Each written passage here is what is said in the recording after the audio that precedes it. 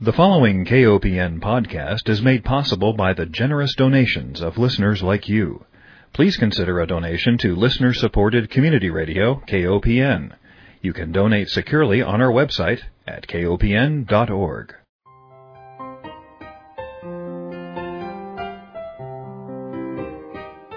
Hi, I'm Melinda Hamelgarn, registered dietitian and investigative nutritionist on a mission to connect the dots between food, health, and agriculture, and you are listening to Food Sleuth Radio, where we help you think beyond your plate.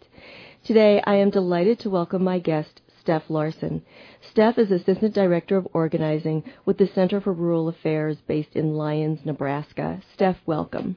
Thank you so much, Melinda. It's great to be here. Well, I'm thrilled because I think the Center for Rural Affairs is a little secret organization that maybe not a lot of people know about, and I think you're doing great work. You mentioned that you have a staff of 30, and being located in Lyons, Nebraska, you really understand rural affairs, I think, like no other organization. So first, tell us what the center does. Sure. You hit the nail on the head with some of the principles that we live by. One of them is that we're a part of rural America, and rural America is part of us. So we are in Lyons, Nebraska. The population is 853, and we're in kind of an area between Omaha and Sioux City, Iowa. It's in the eastern half of Nebraska, and we have a staff of about 30, half of which are located here in our office based in Lyons, and then the rest are scattered throughout the state of Nebraska. The Center for Rural Affairs has kind of two basic arms of our work, and one is really work doing direct service with people in rural communities, trying to help them either gain skills that they need or access information or in some cases, agricultural markets that they need to push their products. So, for example, we have about 8 or 9 small business specialists scattered throughout the state of Nebraska who help rural entrepreneurs and rural small business owners get skills that they need to make their businesses successful. We do loans for up to $50,000 so that those businesses can expand or get started. We do a lot of teaching. I like to explain it as you can teach someone accounting skills where you can't teach them a good work ethic, or you can't, it's much harder to teach them how to have drive, but you can teach them accounting. And so those are the types of things that we do in small business. We also do those things with farmers in helping folks have a conservation plan or transition to organic, or we have a program called LandLink, which attempts to link retiring farmers with beginning farmers to try and transition that land to the next generation of farmers. And is that a national program? It is, yeah. We have a database of both landowners and beginning farmers, and we do our best to try and, get them connected. And, yeah, it's a national. Are you the only organization doing this? We are not, no. Though we've been doing LandLink for a very long time. I want to say that we were the first to hatch upon this idea, but I don't know that for sure. I do know that California has a LandLink program. I know that there are several other successful similar programs in other parts of the country, but we base ours out of the Midwest. But, we would post anyone who wanted to try and link up their farm. I just want to say that I think that's probably one of the most important jobs the center does, although the center certainly does many things, but I meet so many young people who want to farm but don't have access to land, and at the same time I meet older farmers who worry about who to pass their farm on to when they can no longer farm. And I'm delighted to know that about LandLink, and I'm going to help spread the word because I think it's such a sorely needed service. Thank you. That's great.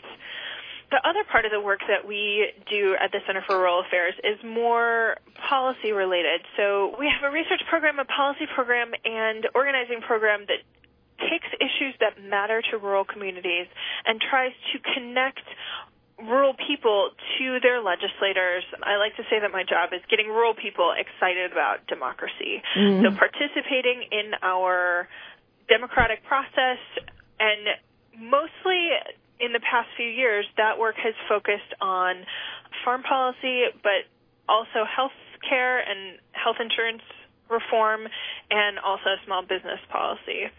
Mm-hmm. So I've been working a lot on healthcare reform, trying to help rural people understand why health reform was necessary before it passed, and now that it has passed, helping people understand what it means for their businesses, their families, their communities, how health insurance is going to change in the coming years, and what they can do to prepare for that, and how they're already benefiting from the Affordable Care Act that passed in March of 2010.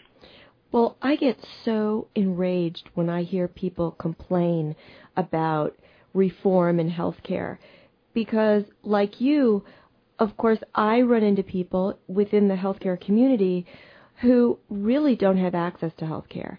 And after visiting your site and learning more about the research that you've done, the statistics in rural America are absolutely astounding. I want to help our listeners maybe understand some of the complexities of the issues. So if we go to the Center for Rural Affairs website, and I should just mention that that is www.cf, as in Frank, ra.org, you can click on healthcare reform and just see a whole long list of a series in what is the Affordable Care Act? What are the principles involved? How can we get involved in healthcare reform? But you've got a great fact sheet. And from this fact sheet, I pulled out a statistic that blew me away. Over 80% of rural counties are medically underserved. Whoa. That means that they don't have the doctors that they need. Especially, I think, in rural communities, mental health is woefully inadequate. You know, we don't have counselors, we don't have therapists that people need in order to have healthy lives. And so the Center for Rural Affairs does work in a number of different states around healthcare, and I have been doing a lot of work in Montana. There are counties that don't have doctors where you have to go hundreds of miles to have a baby. And that just is really disturbing to me. We need to have ways to deliver health care to people regardless of where they live. Mm-hmm. So should we talk about additional problems? And when you said mental health care, that's also a sore spot, especially because so many young people from rural communities went over to serve our country in Iraq, and they come back and they are very much in need of mental health care. It's interesting to note that a disproportionate number of the soldiers in the military are from rural communities. You're absolutely right. And that's what we're seeing from veterans coming home, is that they absolutely need those mental health services, that suicide rates are tragically up. And at the center, we're actually trying to do a little bit towards that end, too. We've got a partnership going on right now with a group trying to guide some of these returning veterans into farming. Mm-hmm. Oftentimes, you know, and especially in this economy, veterans are looking to do something new and trying to figure out where their skills can be most useful, and a lot of people are turning to farming. You mentioned earlier, Melinda, that some of the challenges for young farmers include access to land and access to health care, and that's absolutely true. I would say that those are two of the top three challenges for beginning farmers. And that's especially true for returning veterans if you don't have good credit coming in, if you don't have a work record outside of the military. Those are all difficulties that need to be overcome. Mm-hmm. And we should just let our listeners know, too, that the Young Farmers Coalition that we're talking about around the edges, the Young Farmers Coalition did a survey, I believe, I want to say it was 1,000 farmers nationwide, and it was lack of access to land, lack of access to health care, and lack of access to capital. So I see the Center for Rural Affairs addressing all three of those components, plus more. Absolutely. Okay, so let's get back to health care, because I just think your work in this area is phenomenal, and there are so many issues that people may not understand. And one of the issues that I hear, small business owners will say, well, you know, we really can't afford, they don't want health care reform, and yet they sorely need it, because it's oftentimes the cost of health care that's pulling them under. Mm-hmm. So talk about that a little bit. One of the interesting things about being a small business owner is that you're oftentimes competing against people with 10, 20, 50, 100 times more employees than you have as a small business owner, or, 1,000 times, 100,000 times. And with that number of employees comes the fact that they can get their insurance much cheaper because the pool of people that they're trying to insure is much larger.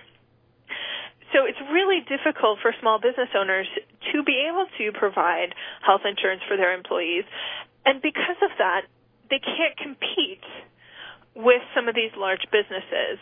Talented people are not going to come into a business where they may have to take a pay cut and not have health insurance and not have the job security that you might have with a large employer. Mm-hmm. One of the things that the Affordable Care Act does is create what's called a shop exchange for small businesses, where it's a marketplace where small businesses can pull together all of their employees, because that's what makes health insurance more expensive for small businesses. Is if you only have a few employees, that risk is only spread across 3, 4, 5, 10 people. That's right. If you pool everybody together in what's called the shop exchange, then the risk is spread out over lots more people and the price will come down. The same concept is what we see in the individual exchanges, or marketplaces, as I tend to refer to them as. Mm-hmm. So in these marketplaces, individuals who right now maybe are paying a $10,000 deductible plus several $1,000s a month to be insured as individuals, because your risk is only spread across yourself or within your family. And so insurance companies see that as a bad risk, and your premiums are extremely high. Mm-hmm. With these marketplaces, all of those people who would be buying as individuals in the insurance market are now going to be pooled together. The risk is going to be spread out over everybody. And in some cases, depending on what the state chooses, the small businesses are going to be in that pool too. Mm-hmm. And so the idea is that all those people together will then bring down the premium cost and make it more affordable and more competitive for small businesses to insure their employees. That's the goal.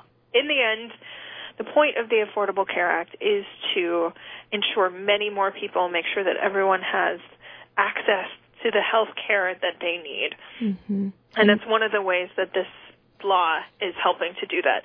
What's interesting is that you're right, there was a lot of resistance to the Affordable Care Act when it passed, but it did pass, and since then, since March of 2010, a lot of people were surprised to see that coverage by small businesses went up a substantial amount in 2010 and 2011. Now, that's because right now small businesses can get a tax credit for their employees. Started out at 35%. I think right now it's at 50%. If you're a business that pays for a portion of your employees' health insurance, you can get right now up to a 50% tax write-off on the portion of the premium that you pay for your employees. And that's caused a lot of small business owners to make the choice to cover their employees. If you're just joining us, we're speaking with Steph Larson. She is the Assistant Director of Organizing for the Center for Rural Affairs based in Lyons, Nebraska.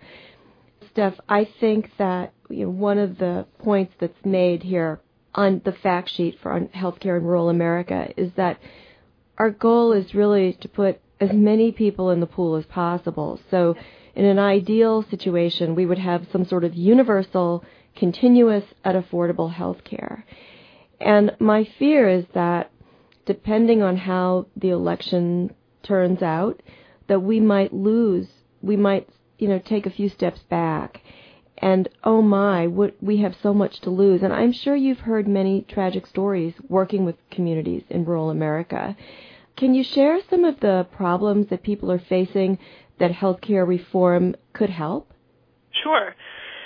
One of the things that we have heard a lot of in rural places is medical debt. forcing people into bankruptcy and making them lose their farms, lose their homes. If you don't have health insurance and you get in a farm accident or you get a disease, let's say someone in your family is diagnosed with cancer, those diseases can be so difficult, so expensive to treat. And, of course, you don't want your family member to suffer, to die because of lack of health care. And so you're going to do what you need to do to make sure that that person has every possible chance. And if that means selling your farm or losing your home, oftentimes for some of these chronic or very serious diseases, that's what can happen to families. And the point of the Affordable Care Act is to make it so that that never happens again. Mm-hmm. I can't tell you how many stories I've heard of that we've publicized where people have lost their farms or houses, their life savings, because of a disease or an accident that was completely unexpected. They did everything right. Maybe they even had insurance, but it didn't cover what they thought it would. That's another thing that's important to realize about the Affordable Care Act is that insurance companies have created this situation where they're not really regulated and they're not really abiding by good ethical business principles. And so one of the things that the Affordable Care Act does is kind of tighten those regulations back up to protect consumers from these insurance companies so that we don't see, for example, 25% increases, 30%, 40%, 50% annual increases in people's premiums for no reason, which is what's been happening across the country before the Affordable Care Act passed. Now, one of the things that is already in effect right now is something called the medical loss ratio. Now, what's that? That means that an insurance company has to spend 85% of your premium dollar on actual medical care. It might not be your medical care, but somebody's medical care. So that leaves 15% for their CEO's salaries and expensive vacations and like administrative costs, whatever, new computers, I don't know what they spend it on. But it means that they actually have to spend that on medical care for people. And so they can't just say, oh, you know what, we want to increase our profits this year. Let's up everybody's premium another 20%. They won't be able to do that anymore. And that's really good news for the consumer. Absolutely. Well, you've got a list of issues that if you had a magic wand, Steph, and you were going to improve health care for Americans in rural communities especially, probably one of the first things you might do, I'm assuming, I'll let you answer this question too, but I'm assuming having more providers in rural communities. And how do we get providers in rural communities? Do we provide incentives? We need the infrastructure, but then we also need the warm bodies to man those clinics. Any thoughts? Absolutely. There are a number of programs that are trying to figure out why do we have workforce shortages in rural communities? What is it about the practice of rural medicine that makes it not as appealing to doctors, nurses, and health practitioners? Some of it is that our education system is centered in urban communities. So if you're a doctor, let's say, or you're a nurse, you probably went to college in an urban area. You did your medical training in an urban area. Perhaps you have a spouse and they have a job in an urban area. Urban medicine is different than rural medicine. In rural medicine, you really have to be a master of everything, because at one point you may be seeing patients about end-of-life issues, and literally the next 5 minutes you're delivering a baby. Right. So you need to be well-versed in every aspect of medical care, and that's really intimidating to some doctors. Mm-hmm. If you're the only doctor, or maybe there are 2 or 3 in a community, that means that you're on call a lot. Mm. And yet, you also have a much different relationship to your patients than you might say at a Cook County hospital in Chicago, for example. You actually know these people. You can develop a relationship with them in a way that you can't do at a big urban hospital. Mm-hmm. So part of, I think, a lot of the attempts to deal with workforce shortages is to train rural people in medical professions and kind of a grow your own scenario. Instead of trying to recruit people who are doctors into rural communities, why not train rural people who aren't intimidated by small towns, who like the pace of rural communities?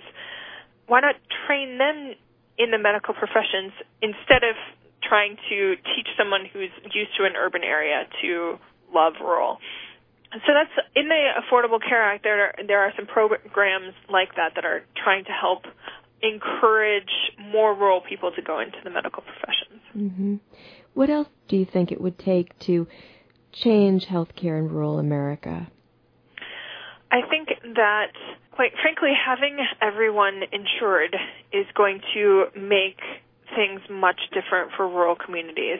Right now, lots of rural people just can't afford it. Right. Or for lots of farmers or lots of entrepreneurs, they can't dedicate the time that they need to make their enterprise successful because they have to have a full-time job in town because of the health insurance. Exactly. Myself, I have a farm, and at this point, I don't think I would want to. I enjoy my job. I don't really want to go full-time on the farm, but it's an option in the future, but I can't do that unless I have health insurance. Exactly. And that's something that my job provides me right now. So I can't really, make the farm a full-time business, even that's if I exactly wanted right. to. In interviewing farmers, this consistently comes up, is that they can't really have a farm family and they can't really devote the time and energy needed to run that farm because somebody on that farm has to work off the farm for health insurance. Right. And then, exactly. And same is true for any kind of business, not just farming, but small businesses, especially if you're just starting out, take so much time and effort. And if you're trying to do that in the evenings and on the weekends, let me tell you, it's really exhausting. Yes. Well, you mentioned that healthcare itself is different in a rural community. But I think also the flip side of that is the kind of health needs are different. So you've got your birth and your death issues, but you've also got diseases that are related to the profession. So another thing that the Center for Rural Affairs, for example, has focused on is the lack of access to food, believe it or not, right? In farmland, we've got lack of access to food, go figure. Mm-hmm. But also the diseases that go along with that.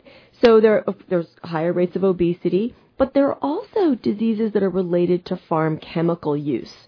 Mm-hmm. Could be higher rates of Parkinson's for individuals who use certain kinds of pesticides. Cancers are rampant in some farm communities related to farm chemicals.